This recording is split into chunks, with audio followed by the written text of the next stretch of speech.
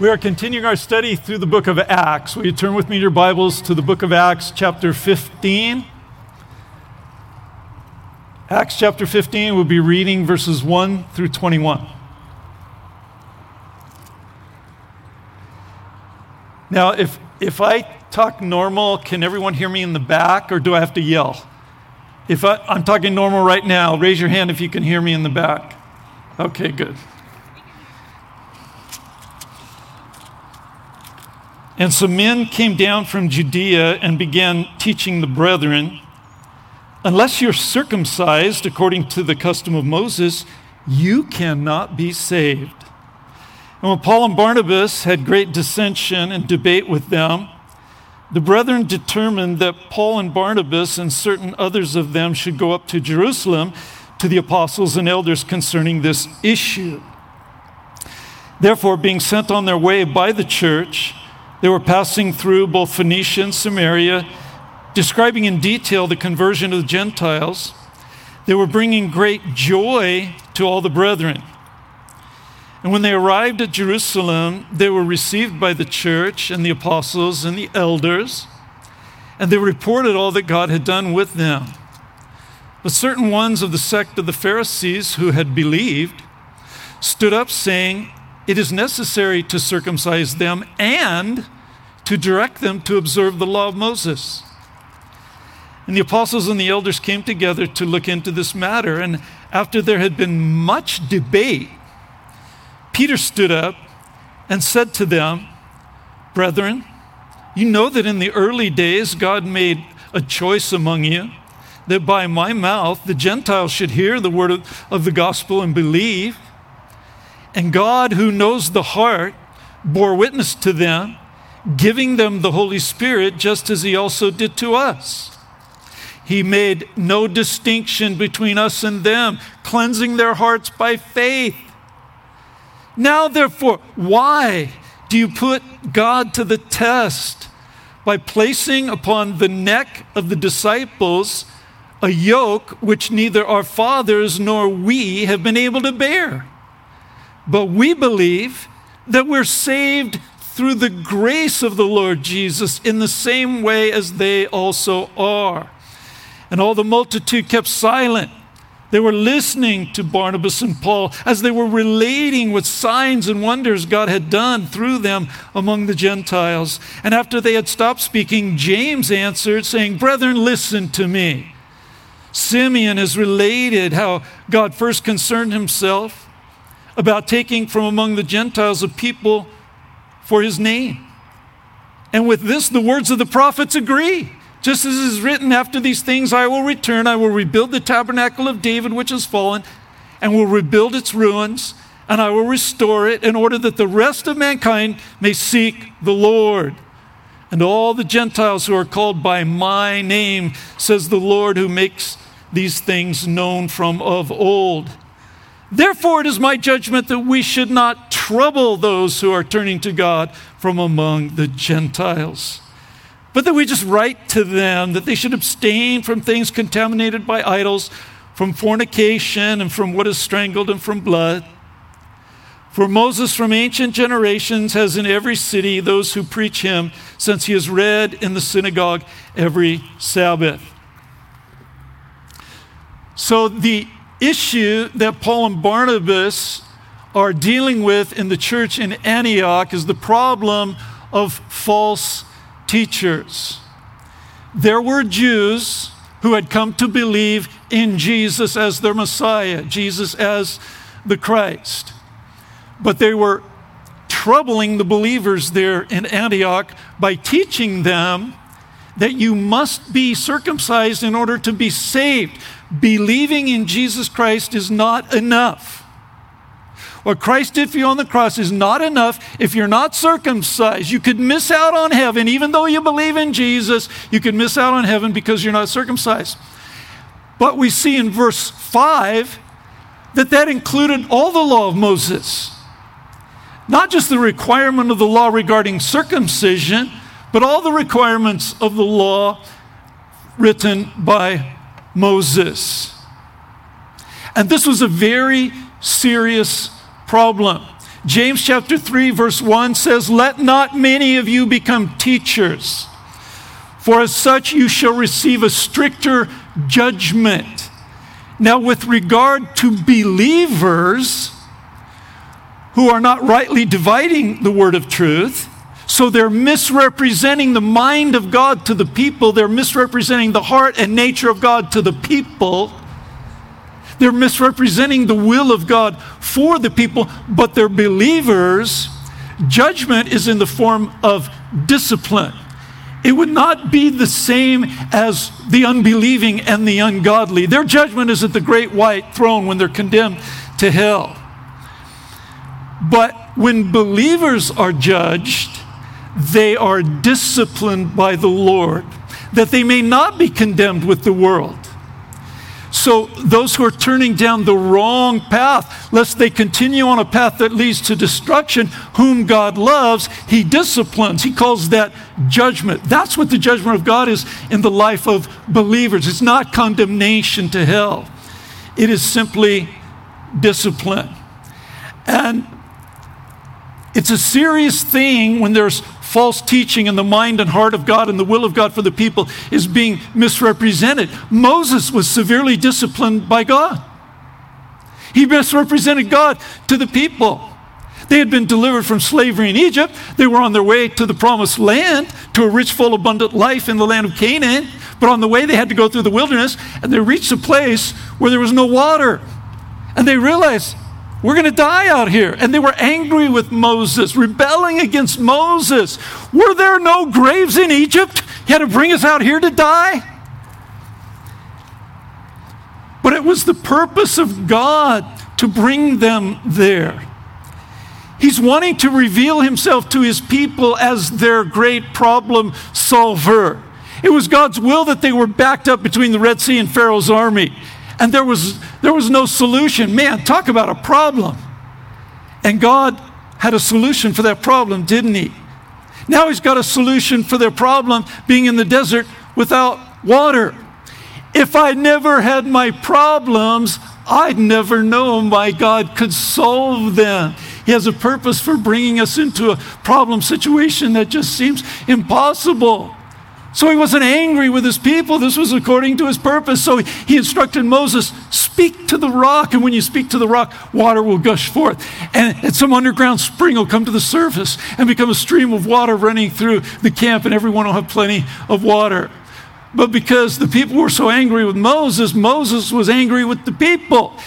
And in a fit of anger, he struck the rock twice with his rod, instead of speaking to the rock as God told him to. He misrepresented God to the people because God wasn't angry with the people. And water came forth and they were provided for, but Moses was severely disciplined. God said, Moses, you're not going to enter the promised land with the rest of the people. And even though Moses pleaded with God, God would not relent. You did not treat me as holy before the people. You broke faith with me in the midst of the people. And that is what false teaching is. That is what false doctrine does. It's a serious thing. It misrepresents God before the people. Paul and Barnabas were very upset. That's why there was dissension. That's why there was a heated debate going on. Paul and Barnabas had been sharing the good news of the gospel of Jesus Christ, and all the new believers were rejoicing. Their hearts were full of the joy of the Lord when they heard the good news. Salvation is by grace, not by the law. Salvation is through faith in Christ, not by the works of obedience. It's so wonderful. We're guilty. We've broken God's laws, and we still get to go to heaven because of what Jesus did. And they were full of the joy of the Lord. And here comes these false teachers saying, no, it's not that simple. Yes, you got to believe in Jesus, but you better be circumcised and you better obey all the other laws of Moses too. Taking the joy of the Lord away from these new believers, bringing them back under a spirit of fear. They know they've broken God's laws. Now they're fearful again. Now they have a heart full of the expectation of facing God in a day of judgment and wrath and having been punished for disobeying his laws. And that means Christ died needlessly. That's why Paul wrote to the Galatians, I do not nullify the grace of God. If righteousness comes through the law, Christ died needlessly. That's what this teaching is doing. It's saying that the suffering and death of Jesus was a waste of time, because even if you believe in him, man, you better keep the law. If you fall short of God's standard of righteousness according to the law, you're going to be judged and condemned and punished. You're not going to be able to make it to heaven. And so it was a horrible, horrible teaching. And they were arguing and debating this issue. Finally, Paul and Barnabas said, okay, here's what we're going to do. We're going to go to Jerusalem where the rest of the apostles are, and we're going to have a meeting, we're going to have a council, we're going to discuss this issue with the apostles and the other leaders of the church in Jerusalem. Because these false teachers are bringing a heaviness upon your heart, and you're no longer rejoicing in the Lord and rejoicing in your salvation. And when they come to Jerusalem, and they have this meeting to discuss this issue, Peter doesn't stand up and begin to speak until, notice verse 7, after there had already been much debate. So they're debating the issue again in Jerusalem. That means those teachers are there also. No. You better be obedient to the laws of God in addition to faith in Christ, or you can't go to heaven. And after much debate, finally, Peter stands up. He reminds them of how God poured out his Spirit on the Gentiles, referring to the house of Cornelius, just like he poured out his Spirit on the disciples on the day of Pentecost. He reminds them God's love and salvation is for the Gentiles as well as the Jews. And he's no respecter of persons. He makes no distinction. He saves them by faith, just the way he saves us by faith. So here's his question. Here's the question he presents to this group of people. Why?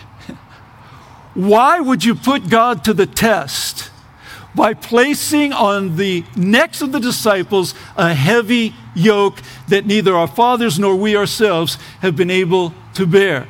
The question is two-part. Why would you put God to the test? Another word for test is tempt. Like when Satan tempted the Lord in the wilderness and Jesus was put to the test, as if Satan was actually going to get Jesus to do something wrong, do something unscriptural, putting God to the test. How ridiculous. It's like when the Pharisees put our Lord to the test with the question about whether or not it's lawful to pay taxes to Caesar, as if they were actually going to get God the Son to say something that was wrong and unscriptural. How foolish to attempt to put God to the test, because that is what you're doing with this teaching. You're putting God to the test by placing on the necks of the disciples a heavy yoke, a heavy burden that neither our fathers nor we have been able to bear. No one throughout the history of Israel had ever been able to live righteously before God according to the law. All have sinned and fallen short of God's standard of righteousness. There is none righteous, no, not God. There isn't anybody who hasn't broken the laws of God. We all fall short. We're all in need of forgiveness. We're all in need of grace. So why would you rob these disciples of the joy of their salvation by putting that heavy burden, that heavy yoke upon them? Instead of the joy of their salvation, now they're fearful again. Instead of being filled with the joy of the Lord, they're back in that place of hopelessness. A relationship with God based on the law leaves us without hope. We know we've broken God's laws. I have no hope of heaven. I have to get judged and punished for my sins. Why would you do that to these believers and rob them of the joy of their salvation? So we're going to try to answer that question this morning. Why? Why would they do that? Why would people do that to you? And this passage of Scripture is so important because if you understand this passage of Scripture, you will never, ever let anybody do this to you. You'll never let anybody put a heavy yoke of the law upon you and rob you of the joy of your salvation. But why would anyone want to do that? I'm going to suggest 3 reasons why people might do that to you today. Number 1, there might be someone who is very sincere and genuinely cares about you and your spiritual welfare and your walk with the Lord. And they can say that you're stumbling in your walk, and they can see that you're struggling with some sin issue in your life. They want to help you, but they are afraid to assure you that the grace of God is sufficient for you. They're afraid to assure you that where sin abounds, grace abounds all the more, and this thing you're struggling with does not mean that you have to question your salvation. What makes you think you're a Christian? Christians don't act like that and come to you with an attitude of judgment and condemnation, which is based on the law. They're concerned about your walk. They want to get you back on the pathway of truth and righteousness, but they're afraid if they assure you that God's grace is sufficient for you while you're working on this, they're afraid that you're going to use grace as a license to sin. If they assure you God's grace is sufficient, they're afraid you're going to go hog wild. And you're just going to say, well, that is just so wonderful because now I can sin all I want to and I still get to go to heaven because God's grace is sufficient for me. And just how much sin can I do and still go to heaven? And have that kind of a cavalier attitude toward sin. Why don't we have to be afraid to assure people that the grace of God is sufficient for them while they're dealing with the issues of the flesh? Because God will make sure that they continue on the right path. Before their own master, they stand and fall. And that's not you, that's not me, that's the Lord. And whom he loves, he disciplines. So he says, don't worry. If I need to discipline my son or my daughter, I will. And I will bring my son or my daughter back to the point where they want to walk in my ways. I know how to bring them to repentance. Don't think you have to put the fear of hell in their hearts and in their minds to get them back on the right path. You leave that to me. Whom the Lord loves, he disciplines. And I will bring them to the point where they will not want that sin anymore. They will choose to walk in my ways because they want to, out of love. Do you realize that love does far more than what the law requires? I remember when my dad would make me wash the car once in a while. I have to wash my dad's car as part of my chores. And I did it, of course, but I admit there was a little bit of resentment in my heart washing my dad's car. So I did it very, very quickly. And I didn't put my whole heart into it. I didn't care I wasn't doing a good job. I don't care if I miss a few spots. But then, when I started dating Janice, and my father let me borrow the car to go on a date with her, I was out there washing the car for a very different reason. And I was whistling, and I was singing, and I was happy. And man, that car never looked so good.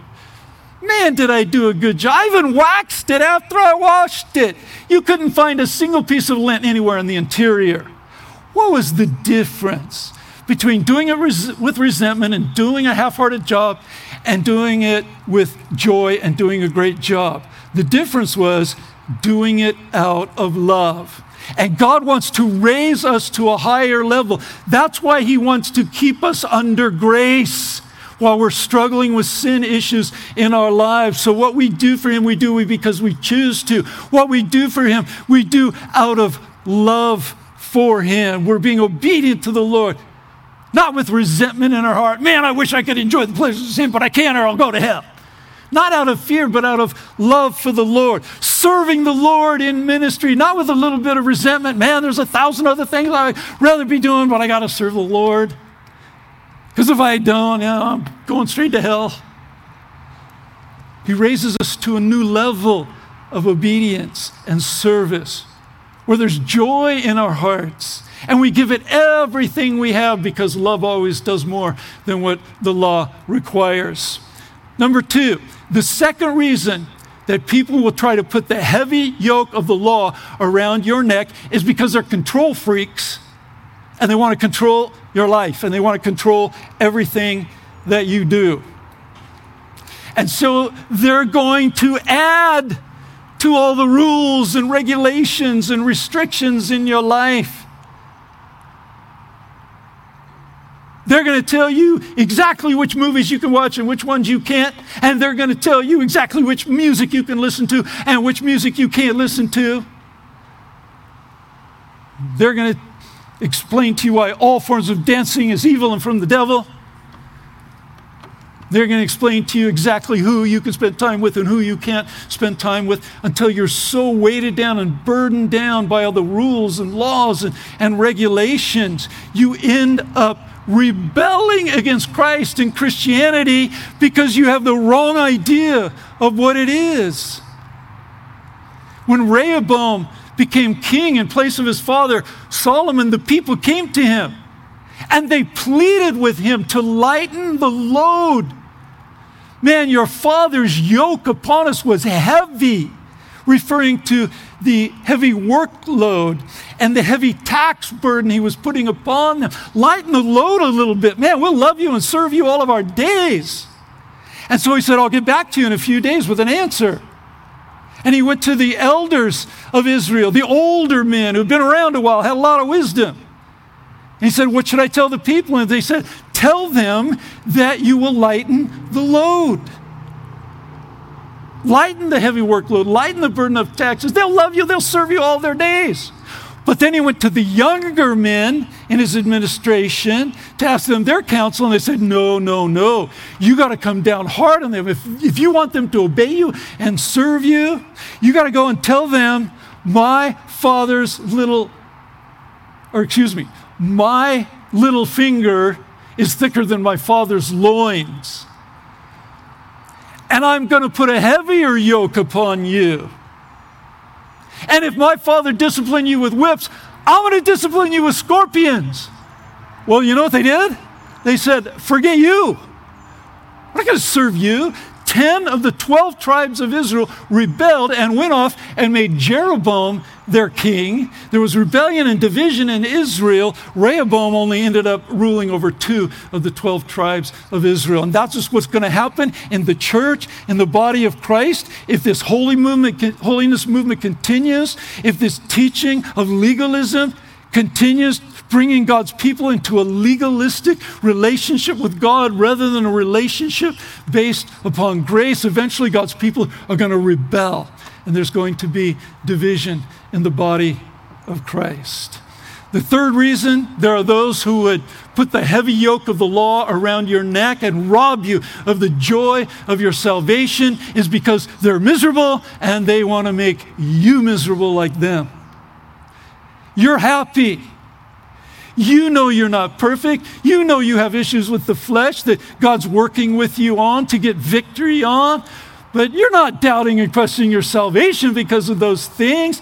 Every day you're rejoicing and giving thanks to God that Jesus died for you. Your sins are paid for. Every day you're rejoicing in your salvation. And that bothers them. They can't stand that, see you so happy. And so they've got to put rules and laws. They've got to put those chains back on you. Make you enslaved again to the law. Back under the heaviness of the fear of judgment and punishment for sin. They can't stand the fact that you're free and you're rejoicing in your freedom from the demands of the law. It was for freedom Christ set us free. Therefore, keep standing firm. And do not become subject again to a yoke of slavery. It's referring to the heavy yoke of the law. Paul's heart was grieving over these believers. You were running well. Who hindered you from obeying the truth? You've been severed from Christ. You who are seeking to be justified by the law, you have fallen from grace.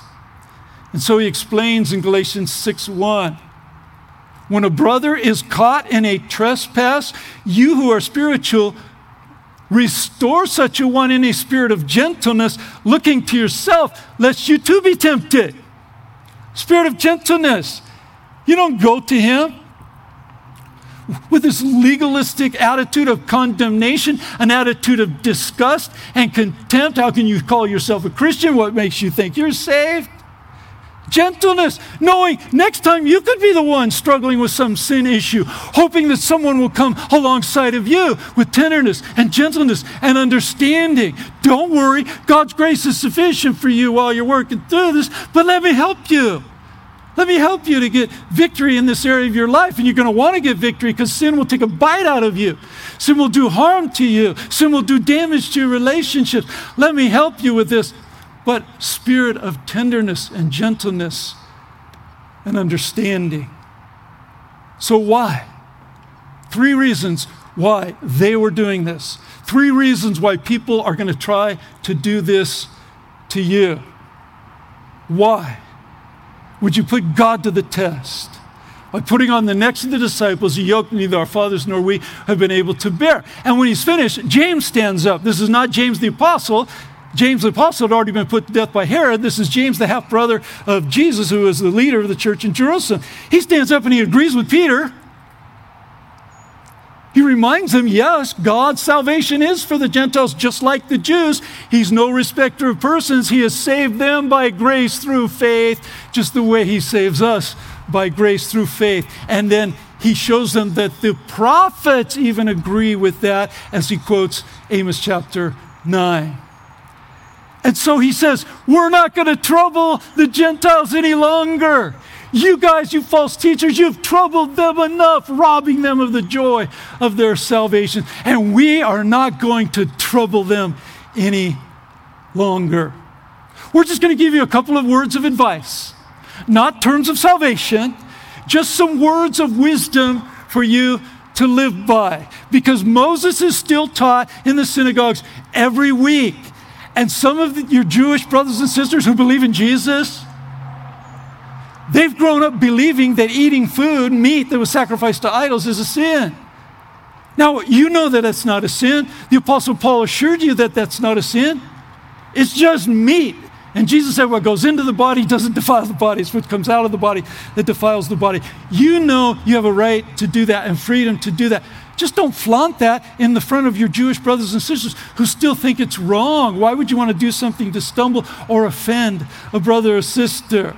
The other food law that James makes reference to is eating meat that had been strangled so the blood was still in it. Again, that doesn't defile you. They know they had the right and the freedom to do that, but just walk in love. Some of your Jewish brothers and sisters still think it's wrong, so why would you want to stumble them or offend them if you don't have to? And the other issue that James brings up is the issue of fornication. Again, not terms of salvation. God is not going to say to you, yes, you believed in Jesus, but there was that one time you gave into your weakness and you committed adultery, so you don't get to go to heaven. That's not the unforgivable sin. He's just talking to them about wisdom, how you can have a life that is blessed by God and have a life that is a powerful witness for Christ in the world. Wonder, why would he pick out that particular sin to mention to them? It may be because that sin is unique. Every other sin that a man commits is outside the body, but the immoral man sins against his own body. And remember, when two people have sexual intercourse, they are joined together physically, and the two become one. And so Paul reminds the believers, Christ dwells in you. Do you really want to join Christ to a prostitute or join Christ to an adulterous relationship? And it's just words of wisdom for us, because sexual sin will do damage to the soul. It heaps guilt upon the soul. Sexual sin can seriously damage our physical bodies with sexually transmitted diseases. And sexual sin will destroy our witness for Christ in the world, because the unbeliever is going to stand there and say, I'm a much better man than that Christian over there who's chasing after every skirt that comes along. Why do I need Christ? This is the will of God, your sanctification. That you abstain from sexual immorality, and that each one of you learn how to possess his own vessel in sanctification and honor, not in lustful passion like the heathen who don't even know God. For you are called for the purpose of purity and sanctification. And so, just some words of wisdom and advice. You will do well if you follow that wisdom. Man, you walk in love, going out of your way not to stumble or offend people with your rights and freedoms that you have in Christ. You will do well if you avoid those types of sins that are so damaging and destructive to you personally and to relationships. But when it comes to being accepted by God into heaven, what Jesus Christ did on the cross is enough. We do not nullify the grace of God. If righteousness comes by the law, then Christ died needlessly. Bottom line, if you understand this passage of Scripture, you will never allow anyone to put the heavy yoke of the law around your neck. And you will never find yourself guilty of putting the heavy yoke of the law on the neck of another believer. Misrepresenting God's mind and his heart and his will is a serious issue. This is not a funny yoke. Don't let the yoke be on you. Let's pray. Father in heaven, we're so thankful, Lord. The believers in the early church had this dispute and this debate to settle this issue once and for all, so that we could have the assurance, Lord Jesus, that what you did for us on the cross is enough. And when we are struggling with the flesh and we're struggling with some sin issue, we don't have to worry about our salvation. We still have the joy of our salvation. We still have that peace and comfort of knowing that your grace is sufficient for us. And so, Lord, just plant that glorious truth deep within our hearts, so that nobody will ever be able to put that yoke around our neck. And we pray these things in Jesus' name. Amen. If you didn't understand what the good news of the gospel is, you thought, if I decide to start going to church and to be a better person, maybe God will accept me into heaven. You're still without hope. God's standard of righteousness, you know what it is? It's perfection. That's not the good news. That doesn't cause anyone's heart to rejoice. Okay, now I'm going to try really hard, and if I try hard enough and I'm righteous enough, I might make it. The joy of the Lord that fills our heart today is because Jesus Christ did for us on the cross of Calvary what we could never do for ourselves. Our own righteousness is like filthy rags before God. He's given to us his righteousness through faith in Christ, and that's the righteousness that gets us to heaven. So, if you've come to understand the good news of the true gospel of Christ, and you're ready to repent of your sin, in other words, a new attitude of heart. From now on, God, I want to do things your way. And I know I won't always be able to perfectly, but I know that when I fail, I will have your forgiveness. The precious blood of Jesus will continually cleanse me from all sin. So I'm ready to repent of my sin and receive Jesus as my Lord and Savior. If that's you here today, I'm going to lead you in a short prayer. If that's you that is watching and listening online, I'm going to lead you in a short prayer. Lord Jesus, thank you for loving me. Thank you for suffering and dying on the cross for me. I have sinned. I have broken your laws. Thank you, Jesus, for paying the penalty of my sin. I believe in you. I receive you now as my Lord and as my Savior. Come into my heart. Wash me and cleanse me from all sin. I receive your forgiveness this morning. I receive the free gift of eternal life. Fill me with the Holy Spirit and help me to live for you. In Jesus' name, amen. If you prayed that prayer, Jesus was knocking on the door of your heart this morning.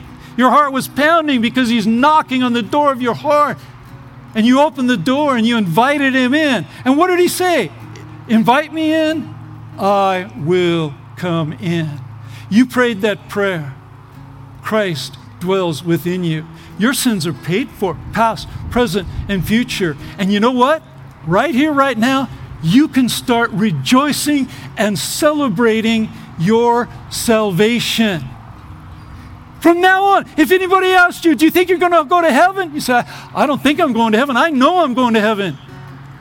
Well, how is it that you're so arrogant and conceited? You know you're going to heaven. Because it's not about what I've done good or bad, and I've done some bad. It's about what Jesus did for me. Right here, right now. You start and you spend the rest of your life celebrating and rejoicing at what Christ did for you on the cross. And you don't let anyone ever steal that joy away from you. God bless you. We'll see you right back here in the parking lot Wednesday night at 7 o'clock.